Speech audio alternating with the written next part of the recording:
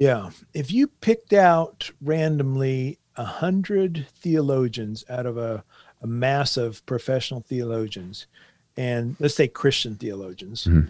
and you asked them, did God initially create the universe out of absolute nothing? At least 90% would say yes. I would say no. The idea that God created the universe initially out of nothing is not in the Bible. In fact, in the early verses of Genesis, it talks about the Spirit hovering over the face of the deep. Mm. There's something there at the very beginning.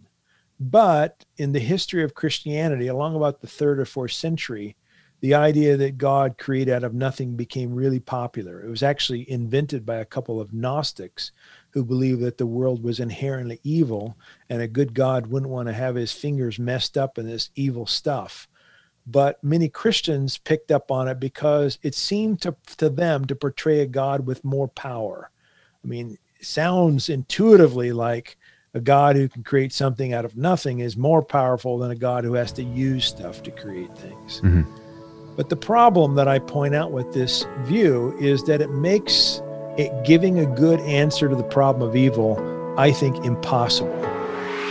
Hey, 4 a.m, I'm wondering what I should do. My mama told me keep praying, like look at all you've been through. And I've been going so crazy, you kept me out of the zoo. And I've been hoping that I could have all my moments with you. Cause you're perfect, you ain't never know. Tell a light in the dark room. Hey there, everybody. How are you doing? Welcome to November. The year's almost over. We're doing it, people. It's almost done. Thank the Lord. I'm so glad that you're here. Quick announcement, because I realized I forgot to say this anywhere. So throughout the month of October, I was raising money for Black Lives Matter. So I ended up sending about $266 in support of Black Lives Matter, and that is all from you. Well, to be clear, I pitched in a little bit of my own money as well. But that is from people that went and they bought anything throughout the month of October at the store for the show, where you can get any merchandise that you want. The current bestseller has been the beanies, as well as the shirt based on Amos as it relates to justice and compassion. Thank you so much, every single one of you, for your support in that. It was an honor to do that. This week, I brought back a guest to be a returning guest. So Thomas J. Oord was on the show a long time ago, like almost a year and a half, 2 years ago. Brought him back. He wrote a book called God Can't, and that book has been powerful for a lot of people. And it's the idea and the concepts of process theology, where God is not marionetting, I think that's the word, the entire universe in a way that he is controlling outcomes. He just can't, because that's not what love does. And he got some pushback and a lot of questions about that book. And so he wrote a follow-up book that honestly I think is longer than the first book, as he runs through some of those questions. You know, what do we do with prayer? How do we handle miracles? What's the whole freaking point? So brought him back on. We had a good discussion about it. I think that you will enjoy it. Here we go. You don't understand, no. Lately I've been holding all these grudges like it's ammo. Take a chance with me like my last name is Lil Chano. Lately you've been saying that you miss me, even though that everywhere I go you're always with me. And I know that I could be doing Dr. Thomas J. Oord. You can just call me Tom. I know, but it feels good to say it once. Get it out of the way. Get it out of the way. I see your name bandied about so much online and everywhere else that I feel like we need to put the doctor in there, just so that, you know, people know we're serious, and then we can jump into it. So how have you been, man? Well, not too bad considering the pandemic, but yeah, trying to get out and do some hiking despite the smoke that's in the air here in Idaho. Yeah, your pictures are amazing. And are you? Oh, thank you. Oh yeah, absolutely. Like I'm annoyed. Amazing. So there's your pictures, and then a friend of mine. I have no idea if he listens to the show. A friend from when we lived in Lynchburg. He's a wedding photographer, but he also takes just, you know, I pulled over on the side of the road because this looks like it would be a good picture, and you're like, man, why are you so talented? This is annoying. Just annoying. The way I am with my pun game, I feel like he is and you are with the pictures. So are you able to still get out with all of the smoke and everything else? Or is there nothing to really take pictures of besides landscapes? Well, yeah, there's not a lot of photo ops right now. Sunday afternoon, I hiked up to a lookout on the Oregon-Idaho border, and my legs are feeling it today. But, there's nothing for the lookout to see except just smoke that maybe you might be able to see a quarter mile, maybe a half mile. But yeah, it's not much good in terms of landscape photography. Yeah. For those listening, I'll put a link in the show notes. Do you put them somewhere, a repository that I could point people to? Well, actually, yeah, you can go to my website and there's a link to a few of them, maybe 100 of them on my website. So, thomasjord.com. Perfect. We normally do those at the end, but anyway, I didn't intend to go there, but, but what else has been new? So since the last time I talked to you, you're like the director of something for Open Theology, or I'm saying that wrong. Like, what has been keeping you busy as it gets on to that front there? Yeah, we were saying earlier, it's been a couple of years. So in the last couple of years, I now work at Northwind Theological Seminary and direct doctoral students in open and relational theology. It's a fully online seminary based in Florida, and I live in Idaho. So everything's online, which I really enjoy. So that's happened. Another book came out, a follow-up book to God Can't, called Questions and Answers for God Can't. And last summer, I started the Center for Open and Relational Theology, of which I'm a director, and there are over 100 people involved. And if you want to go to a website and check that out, just type in Center for Open and Relational Theology. Yeah. I want to get to the Q&A. Honestly, when I got the Q&A, Thomas, I was like, I read the other book. I felt pretty good with it. And then as I read through, I was like, actually, I don't have a lot of these questions. However, I hear a lot of these questions. Yeah. But before I get there, what do you mean open theology? Like relational, I kind of understand unless you're using that word in a different context. What do you mean open theology? Yeah, well, open theology is a word that's typically used for the idea that God actually experiences time moment by moment like we do, and therefore the future is truly open to God. God not only doesn't predetermine things, but also God can't foreknow with absolute certainty everything that's going to happen, because such knowledge is available to nobody because it's not yet happened. So like open theism. Yeah, that's open theism. Yeah. So the last time I tried to tackle that topic, I had Greg Boyd on, and it was like, I think I was like, I was like 8 episodes deep into this, and I was not prepared. And his is one I tell often when people are like, well, when was the most times, or one of the times that you were most embarrassed on the show? And I didn't edit it out because I try to be as authentic as possible. Yeah. But he's talking to me, and I didn't record the videos then. And he's like, Seth, stay with me. I can see juice dripping from your ear. Stay with me. And he's still not like, I did the transcript for that one not long ago. And I was like, God, it still doesn't make much sense to me. I should probably try to tackle it. But that is not why I brought you here today. Though maybe I bring you back for that. Maybe I'll get you and Greg. To do that. And then I could feel entirely ignorant for the entire time. Is that actually? I do want to ask one more question on that. So, is that a thing that the church is pivoting back towards, that view, or is it more of a new thing where you're like, yeah, we're building some larger foundations? Like, what do you feel as the director for that for kind of the future? I feel like there's lots of people who are interested and endorse it. It's probably something that's, you can find a few people here and there in Christian history who've endorsed something like it, but its full-bodied form is really something that's emerged in the last 30 years or so. And there's lots of interest, not only amongst the sort of the average person, but scholarly books are being written, and it's a real major player now. And this is, again, another ignorant question. Do you feel like that's because of our further and deeper understanding of kind of quantum mechanics and the way the universe works, or is it more of a religious thing? The motives for people to come to open theology vary pretty widely. And a book I wrote in 2015 called The Uncontrolling Love of God, I point out sort of 4 major strands. Some people come to it by the way they read the Bible, in which there's lots of passages of God changing his mind, repenting. Some people come through it to open theology kind of through theological questions about free will. Others come from philosophy and questions about God's relation to time. And to your point, there's a significant number of scientists who believe in God, who think that believing or endorsing an open theology view is really the best way to reconcile the best of contemporary science and theology. Yeah, I'm going to have to dig into this more and more.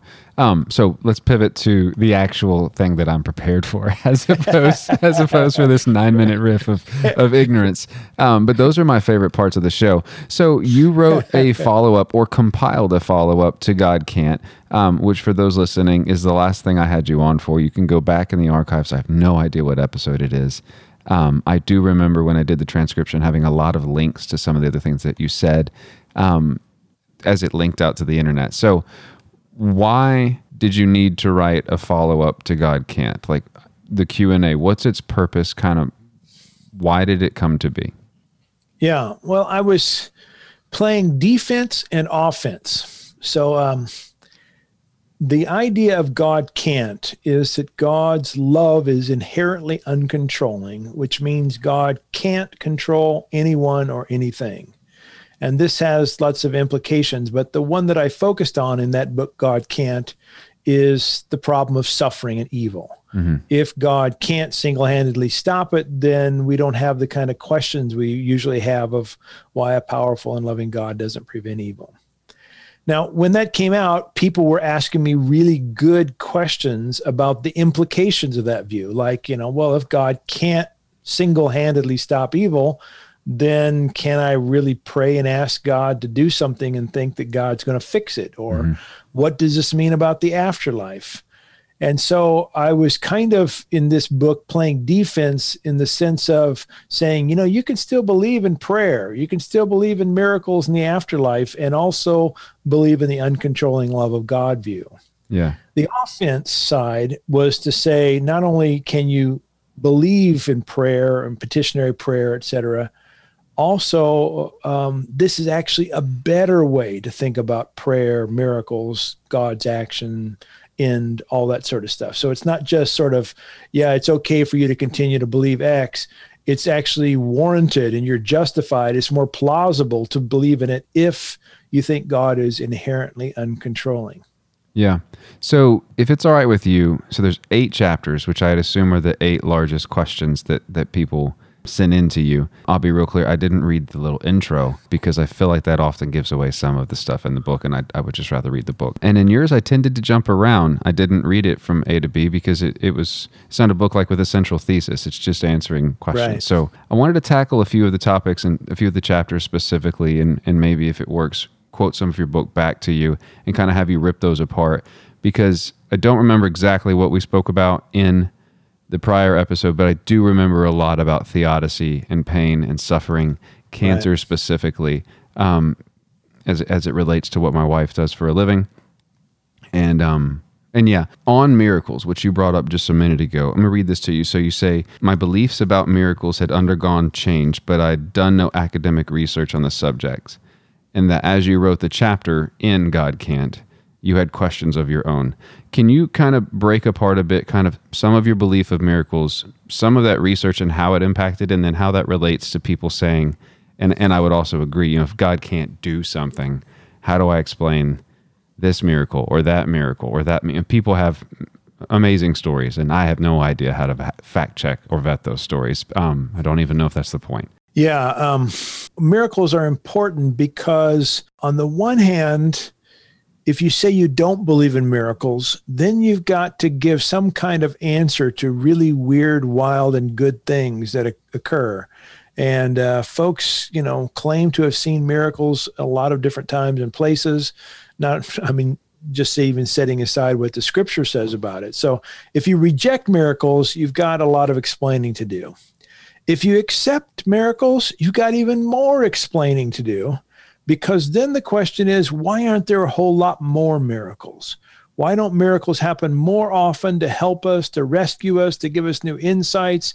it seems like if God can do miracles sometimes and God has the power to do it single-handedly, a loving God would do a whole lot more miracles. And so what I try to do in this chapter is to say, we really can affirm miracles if we believe God acts and creatures respond or the conditions of creation are aligned. This means that miracles are never, and I repeat, never, actions in which God single-handedly determines outcomes. They're always actions that involve some kind of creaturely contribution, whether it's intentional or amongst inanimate objects. And what I think is the offense or the good news about this is we don't have to blame God for not doing more miracles when we think they should happen, but we can give God credit as the source of miracles when they do happen, but also acknowledge there was some kind of creaturely contribution. Yeah, and so that creaturely part is the part that I struggled with, not when I read your original book, but this one. So there's a part in here where you talk about laws, agents, and inanimate objects. And the concept of inanimate objects or organisms, or like the concept of an amoeba that appears to have no conscience, or maybe the plant above me, like being a part of a miracle still makes no sense to me, like at all, like how that has anything to do with anything at all. Yeah. So I think miracles at that kind of level of complexity are far less common. I mean, you look at the Bible and the vast majority of Jesus' miracles involve agents of some kind, whether or not they're those cells. We're talking about agency in our bodies, or, if you believe in demonic beings or that kind of thing. It's more difficult, however, to think about how you use the word amoeba. For me, I think amoeba respond to their environments. So that's not a hard one for me. It's harder for me to think of like dirt or rocks. Like, I don't think they're responsive. Actually, before I say dirt or rocks, let me say about the amoeba. Just because I think the amoeba responds to its environment doesn't mean I think it's conscious. So that's an important point here. I think there's responsiveness amongst very simple entities of reality, but I don't think they're sitting around thinking about it like, how should I respond here? It's very almost automatic. And really, when you think about, you've mentioned your wife. What's the line of work she's in again? She's a pediatric oncology nurse, hematology, that's anything related to that. Yeah.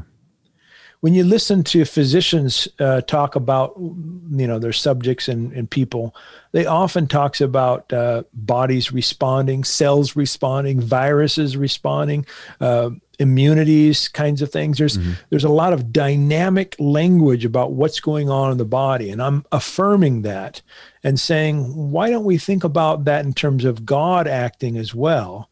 Not that, cells have robust freedom like you and I have, but they have some kind of responsiveness. And that's going to be different from water and rocks, which I think are inanimate, but that's another topic. Well, so you referenced dirt and rocks earlier. So how does that relate? And also, I've kind of got issues with your definition of consciousness, because like the thermostat above me that's controlling the environment that I'm sitting in, which must be similar to yours. Consciousness is, I believe, unless I'm wrong, like scientifically, is just a programmed environment that responds to its environment in a predictable way, whether or not we like the way. So that my thermostat is conscience in that mentality. That has nothing to do with dirt, but when you said that, I was like, my thermostat is equally as conscious as an amoeba would be. However, dirt and rocks, rip that apart for me a bit. Yeah. So in the book, I talk a little bit about a position in philosophy known as panpsychism. And it's the idea that even the smallest units of reality have some kind of responsiveness. But I don't make the claim that dirt and rocks have responsiveness. And the difference between, let's say, an amoeba responding and a pebble not being able to respond is the way a pebble is constructed. So, and kind of the technical word in science, in philosophy of science, is an amoeba is an aggregate. And aggregates don't have a centralized organizing individual, Whereas I believe minds are organizing individual. I think dogs have minds. I think even an amoeba, they probably don't have minds, but there's some sort of organizing center that enables it to respond as a whole. Mm-hmm. So what that means for miracles is that it's easy for my scheme to account for miracles involving agents of some kind, because I can say, look, they cooperated with God. But when it comes to like parting the Red Sea or Jesus walking on the water, that's a little harder, because I don't think water makes, choices to respond to God or not. But I do think we can talk about divine action at the quantum level. We can bring in theories suppositions from chaos theory and those kinds of things to help make sense of those kinds of ideas. Yeah, I have some. I don't want to stay on one topic. I literally could continue to go there. So back towards the back end. So when I got to, you got a chapter called "If God's Creating the Universe, Why Can't God Stop Evil?" And in the middle of that chapter, so it's at about page 126, you talk about creatio ex nihilo. And I'm not sure if I'm saying that right, because I don't know Latin. So perfect. Yep. And for those that aren't listening, that's just basically from nothing comes something, right? I'm saying that correctly, or maybe I'm getting it backwards. Right. Yeah. And so you talk a little bit about the significance of that in Christian theology and in Christian history, in the early Christian thought, Philo and a bunch of people. But then you go on to talk about a new theory of what you call initial creation. And you call your creation creatio ex. Nope, not going to say it right. I'll let you say it. I don't know how to say the rest of those words. English is creation out of creation, everlastingly in love. Yeah. So first off, what is that? If you could maybe rip apart both of those and kind of interplay them together. And then what does that have to do with God stopping evil? Yeah. If you picked out randomly 100 theologians out of a mass of professional theologians, and let's say Christian theologians, mm-hmm. and you ask them, did God initially create the universe out of absolute nothing? At least 90% would say yes. I would say no. The idea that God created the universe initially out of nothing is not in the Bible. In fact, in the early verses of Genesis, it talks about the Spirit hovering over the face of the deep. There's something there at the very beginning. But in the history of Christianity, along about the 3rd or 4th century, the idea that God created out of nothing became really popular. It was actually invented by a couple of Gnostics who believed that the world was inherently evil, and a good God wouldn't want to have his fingers messed up in this evil stuff. But many Christians picked up on it because it seemed to them to portray a God with more power. I mean, it sounds intuitively like a God who can create something out of nothing is more powerful than a God who has to use stuff to create things. Mm-hmm. But the problem that I point out with this view is that it makes it giving a good answer to the problem of evil, I think, impossible. Because if God can create something out of nothing, then God would be able to do that, assumingly, in the present. God should be able to instantaneously create a steel wall to block bullets or whatever. Mm-hmm. My proposal, which I think here is the first time it's I published it another place as well. But anyway, it's still relatively unknown. It's the idea that God has always been creating. Our world is only a world in a chain. Our universe is only in a chain of universes. And God has always been creating out of that which God previously created. And this creative process is everlasting. It's a really big new idea, but I think it's important for helping us to answer the problem of evil. So that's my question. So why? Why is this creation, all this continuous creation, an answer for the problem of evil? Because if anything, I think people would say, well, evil exists, and so maybe God created it. And the fact that he continues to create maybe means that's why we still have evil. At least that's the cynical part of my mind is, of course we still have evil because he still sucks at creating. We're really doing it, guys. Yeah. That's the right way to think, I think, if you believe in God can create something out of nothing. Mm-hmm. But if you're like me and you think God has always been creating out of that which God previously created, that means that God always works out of what's already the case. God can't instantaneously shift things one way or another because there are other creative agents and processes alongside of God. So that means God, in my view, didn't create evil. First of all, I don't think evil is a thing, but God, the possibility for evil is built into the very fabric of creation because creation always has some kind of creative interplay or process or response to God, and creation at whatever levels of complexity can sometimes choose to do other than what God wants. Can I go back to what you said 3 sentences ago? You said Yeah, no problem. Sorry. evil isn't a thing. Yeah, I don't think evil's a thing. Tell me more. So maybe it's kind of obvious when I put it this way. Mhm. You don't open up your drawer and find evil sitting there. You don't look up in the sky and see evil flying by. It's not an actual thing. What I think evil is a quality that describes some events in the world. I think a genuine evil is an event that, all things considered, makes the world worse than it might have been. Okay. So it's the quality of an event that makes it good or evil. Yeah. So if miracles are things where you, I, maybe me, the doctor, the organisms, the rocks, the whatever, all are conspiring, I'll use a word from Mark Karras, for things to kind of come together in shalom, would evil then be me choosing instead to break things, or making a choice so selfish that it does break things for my gain? Well, what I think is gain. Is that fair? That's one instance of evil. I think there's natural evils. So I believe in random chance events that can make the world worse. So it wouldn't just be free will choices that are negative. It could also be other events as well. Yeah. But yeah. Yeah. Okay. Let me go. This is a big one that I've gotten this even this week, and I've been not extremely. I've been a little more devil's advocate than I want to let on here, Thomas, just because not everyone has read either of the books. Yeah. So I'll back up a bit. So what my views on the kingdom of God and possibly hell, I think, don't line up with most Christians. And so because of that, the way that I pray and the way that I view sin and evil and hell and pain are a little bit different.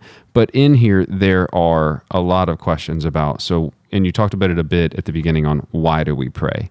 So is prayer for me, is it have any point at all? Or is it just like a placating pacification to make me emotionally ready to do something else? Like, what is the purpose of prayer if God can't do anything and I have to act as the agent? Yeah.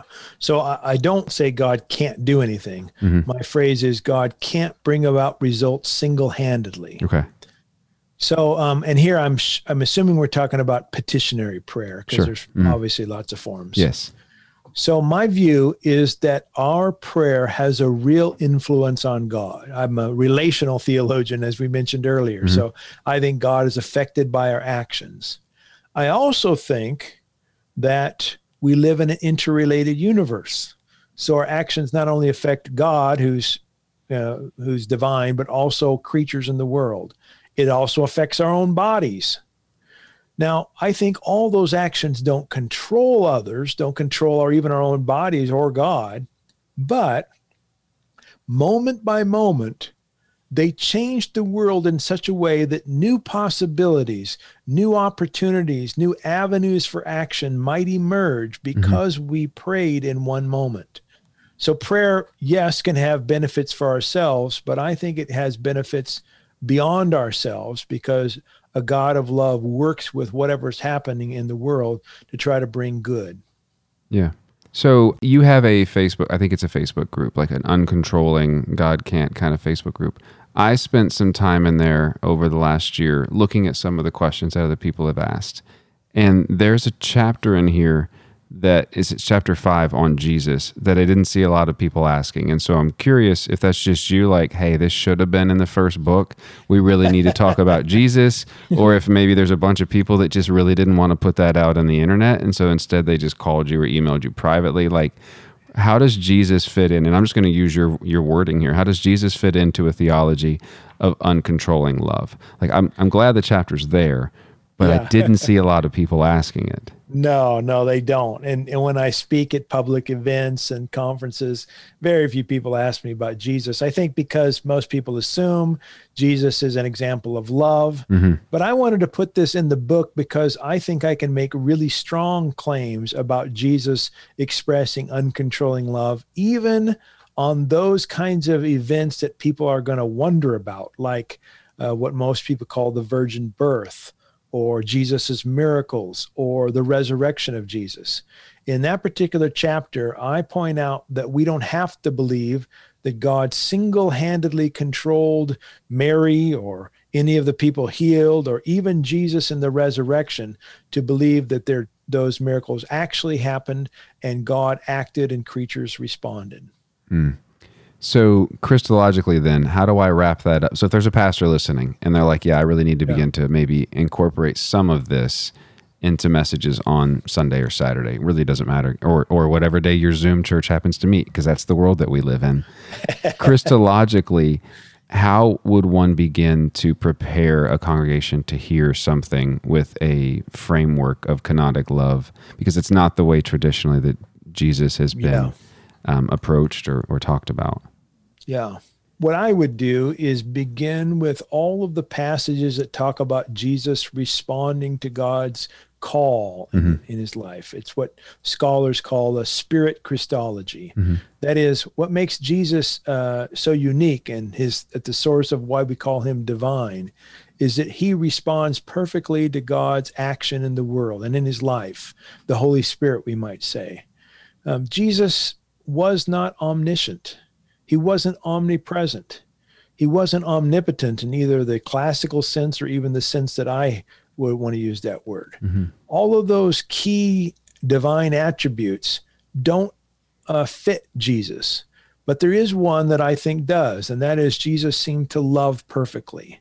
And so if I was talking about Jesus to my congregation, I would want to talk about how this particular individual we need to imitate, because Jesus responds perfectly to God's call in his life, moment by moment. The first the line of question I asked was about miracles.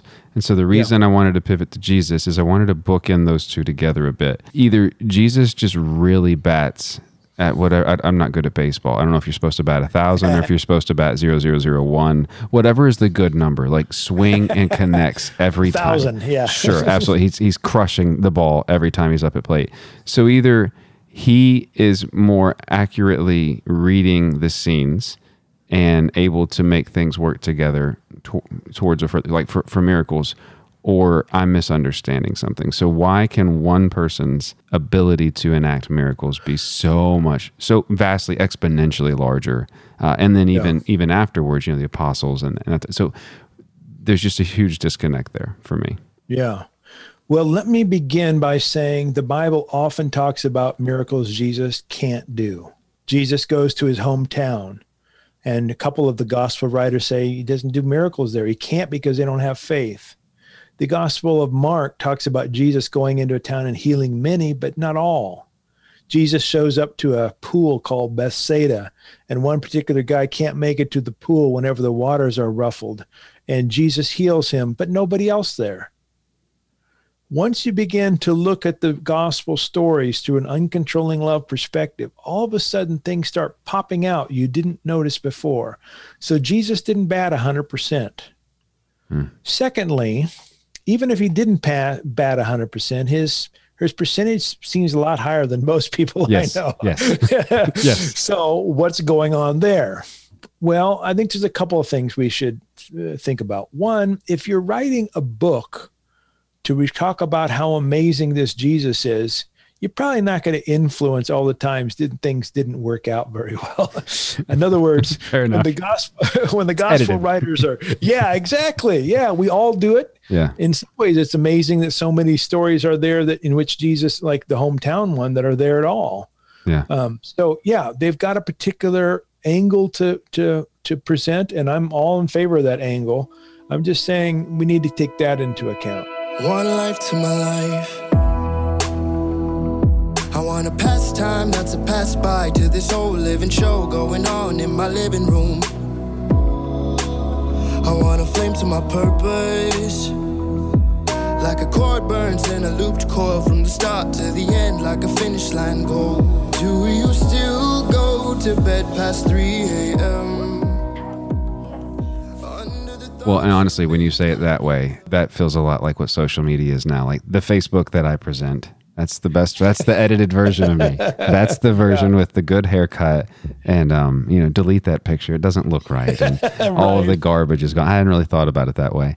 I want to pivot to some of the questions that I had that I didn't ask in that group, that I don't believe are in there. So, two of the things that I've been wrestling a lot with, and then I don't think I've said this on the internet yet. There's probably too many people listening to this show to say, but I'm going to say it anyway. So I buried my dad a few weeks ago, which is why I was so late in getting back to you. I had to go across the country there. And so I have really struggled with, I actually took your book with me. I took your book and a book on prayer from Scott Erickson, and then the Bible as well. And I read that quite a bit because I was just so mad, still mad, angry. Yeah. So I really struggle with this view of, God can't and cannot love with any form of end time theology as it relates to either the kingdom of heaven or hell. Like I didn't see a lot of people asking about that. And so how do you view eschatology, either heaven or hell or both, through a lens of what you're getting at in either of these two books? Yeah. Let me give you my answer by first giving you what I think are 3 major views on the afterlife, and then give you my view as a 4th one. Okay. Mm-hmm. First view, common view, heaven, hell, good people go to heaven, or people God chose go to heaven, mm-hmm. unrighteous go to hell for eternal conscious torment. I think that view's crap. I don't believe it. I don't either. I don't think the Bible supports it, and I'm not alone in that. Mm. Second view, we'll call it classical universalism. Everybody goes to heaven, no matter what they did. Ollie income free. A sovereign God who also loves guarantees that every last person goes to heaven. Problems with that.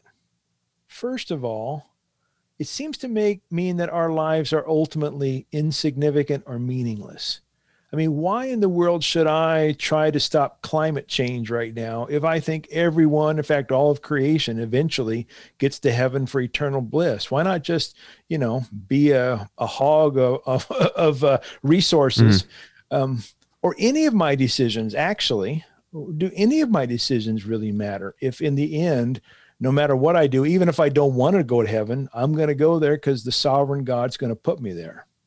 There's some real problems with what I'll call classical universalism. Mm-hmm. Third option, annihilationism, or some people call it conditionalism. This is the idea that the unrighteous get wasted.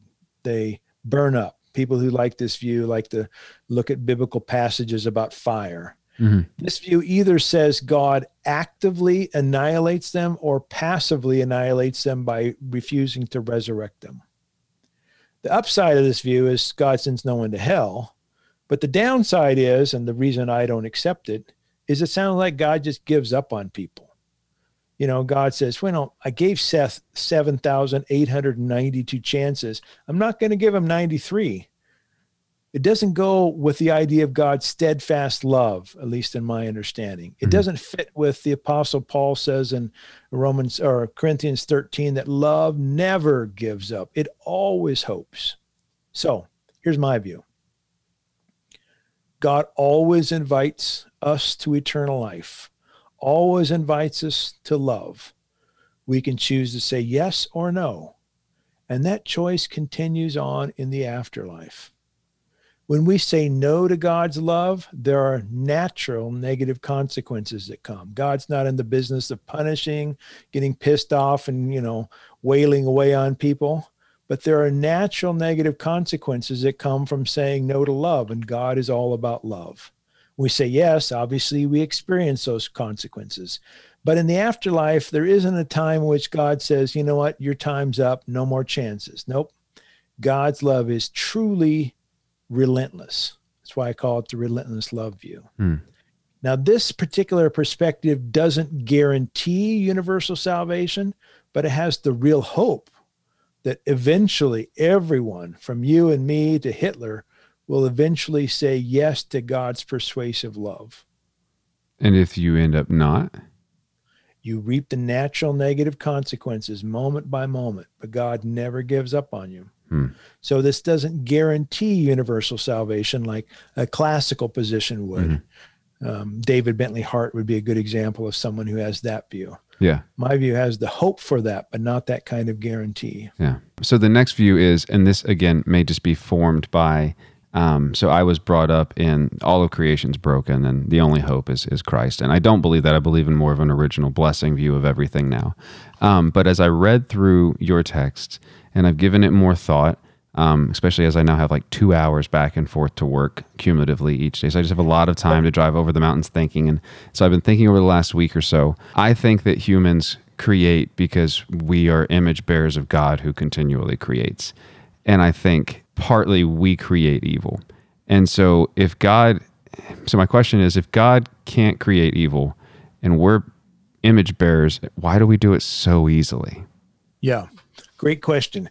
I think one of the key differences between God and us is that God has an everlasting, unchanging, the classic language would be immutable nature of love. God must love because that's God's very nature. You and I, we have a choice whether or not to love or to do evil or to do something that's maybe morally neutral. But you get the point. We're not going to always do love because we don't have that kind of nature. God couldn't have created us with that kind of nature because only divine beings have those natures, and we're by definition not divine as creatures.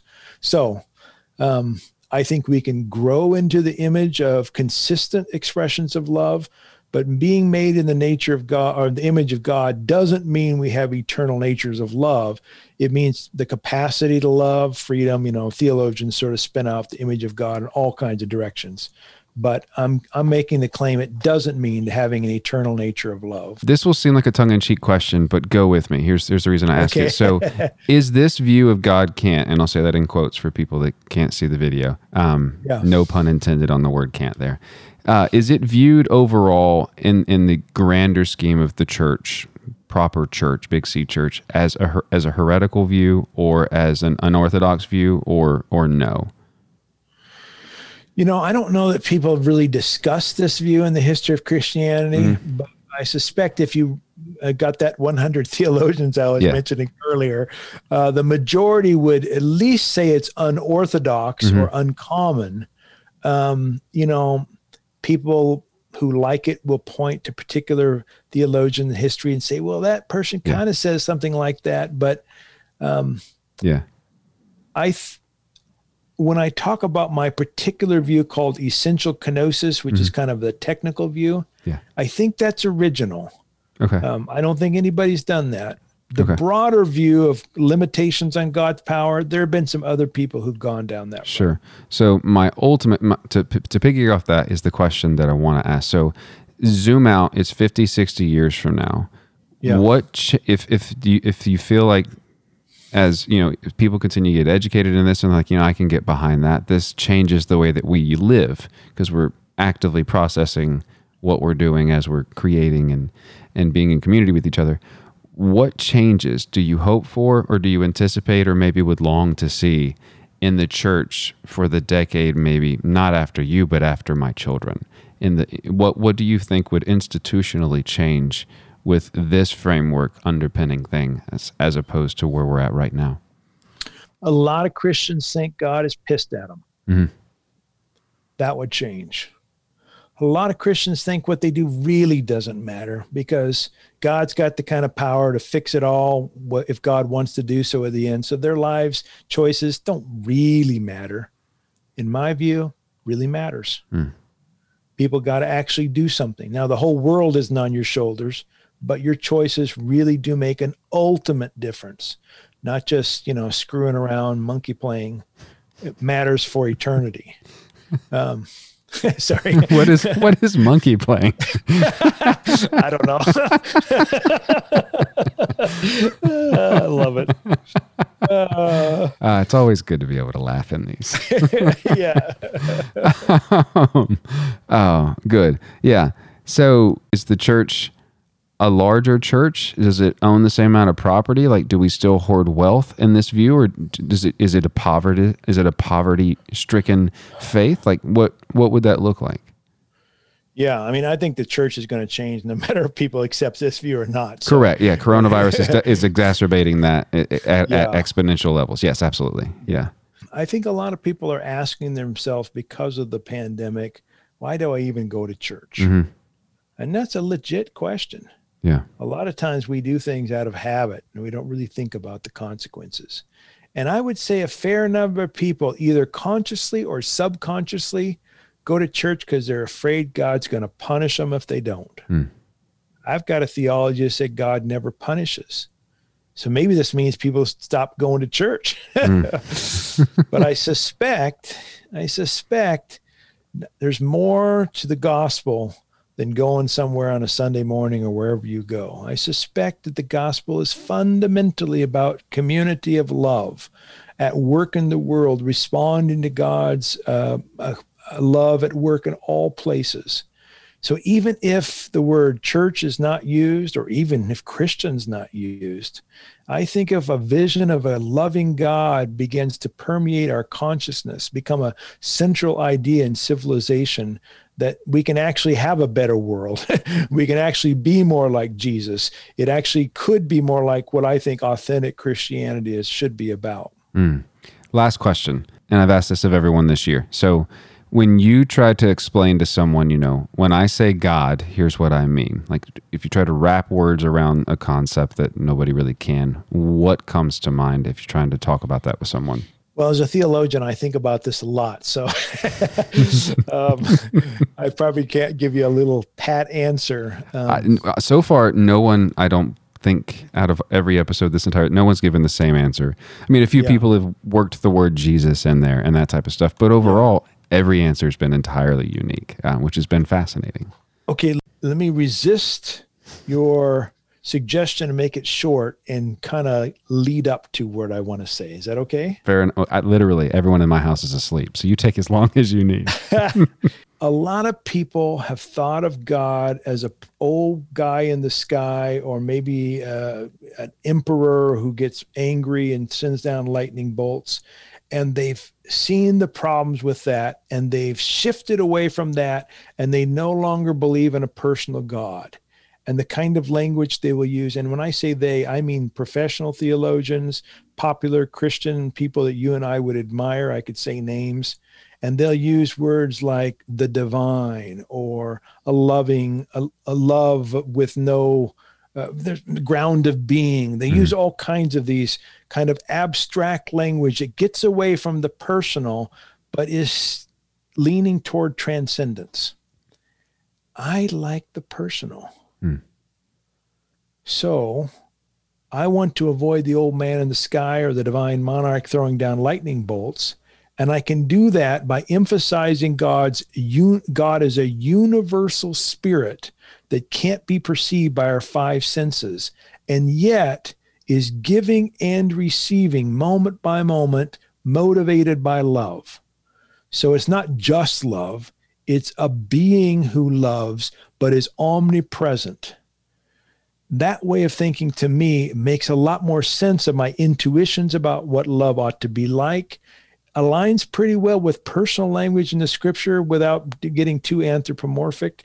And also, I think, covers the really important part of thinking about God, and that's God's universal presence.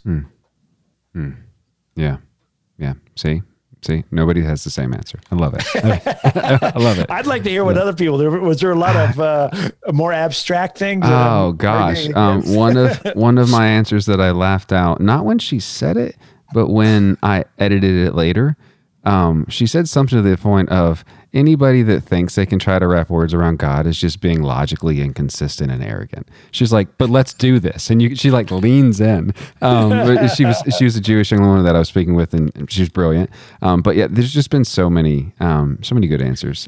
It's been, I don't know. I think next year I may have a different question, like a consistent question, because it's genuinely like a thread that knits everything together. If I get really ambitious. I may actually go back through all 48, 50, whatever episodes and just pull those sections out and make it like one huge continuous episode. But that might just be a dumpster fire. I don't know what that would be like. Let me guess at another thing I bet you've heard. I bet a lot of people drop the M word, the mystery word. It's one that I really don't like, but no, not so much. Not that comes to mind, but that doesn't mean that they haven't. There's been a lot of conversations this year, a lot of hours. But that doesn't, Yeah. We'll point people to where they should go. They definitely should buy the book, which is available everywhere, at least from what I understand. And where do you want people to go and engage and do things? Well, what I want people to go do is to go live a life of love. But I think what you really mean is... I'm trying to let you plug the places. My books are on all the major, online stores and a few face-to-face kind of stores. So you can find them there. You can go to my website. But yeah, any of those kinds of things. Yeah. I mean, I think these books can really help people. So obviously I want to encourage people to get them, but I truly do want to encourage people to think about living a life of love. That's my goal.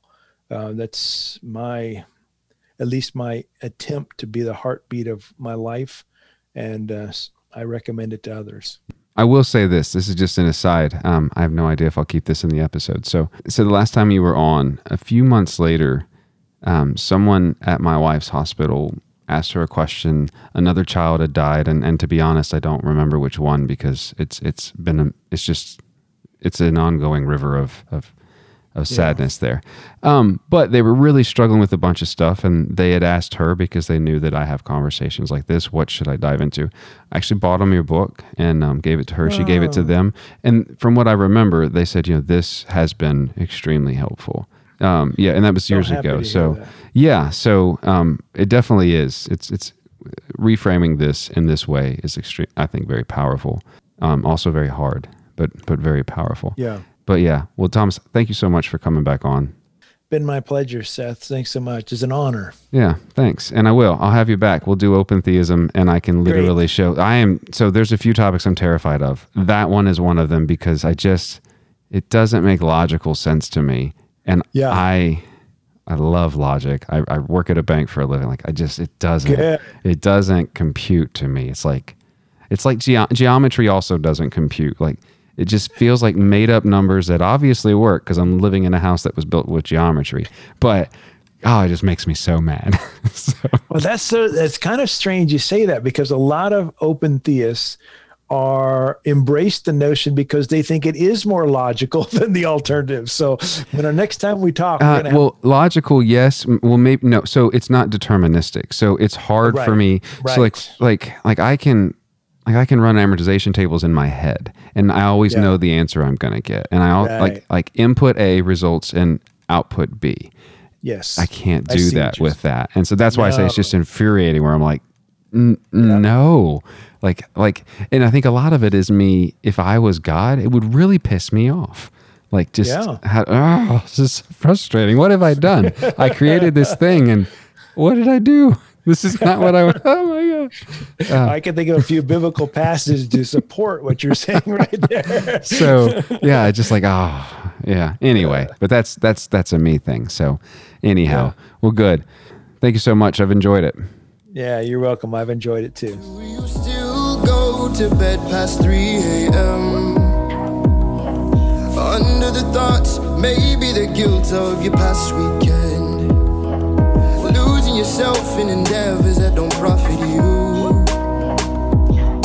Taking your truths, not failing to prove the fool. Vanity. That's the show for the week. This show is mixed, edited by me, and recorded in my basement. However, it is produced by the patrons. And so I wanted to welcome our newest patron, Shane Wright. Welcome to the community, my friend. That is the only way that this show is possible. I'm so very thankful for every single one of you. Consider supporting the show there. You can find links to that in the show notes or at the website. You can also follow the show on all the social medias. I think all of the social medias. though some of them are more active than the others. And one of the best ways that you can help the show, if you're unable to financially support the show, is just share a part of your favorite episode on social media. Tag a few friends in it. It is one of the best ways that new people and new ears find the show. I wanted to thank AC and Brady James for their music in this episode. You can find more information about Brady James and AC at bradyjamesmusic.com. And you will also find in the playlist for the show on Spotify the links to this week's music as well as all of the past week's music. I'll talk to you next week. Be blessed, everyone. I'll be honest, I've been praying we could see our potential. Cause I've been holding on to nothing with eternal value. I've been saving up my empty hands and there I found you. And I've been chasing after wind like it was all around you. Nobody noticing where your heart and your focus is. I know all the erosion is telling me what I'm totally down. Bring me down to the bottomless pit. I've been trying to resist, I've been trying to resist. And all these people been saying I need to change, that I've been going for nothing and all my work is in vain. They tell me I should be normal, but really I think it's strange. Cause most people that's talking has never followed their dreams. Cause I know that it's meaningless without God. I've searched under the sun and laid under facades. I've seen a broken person.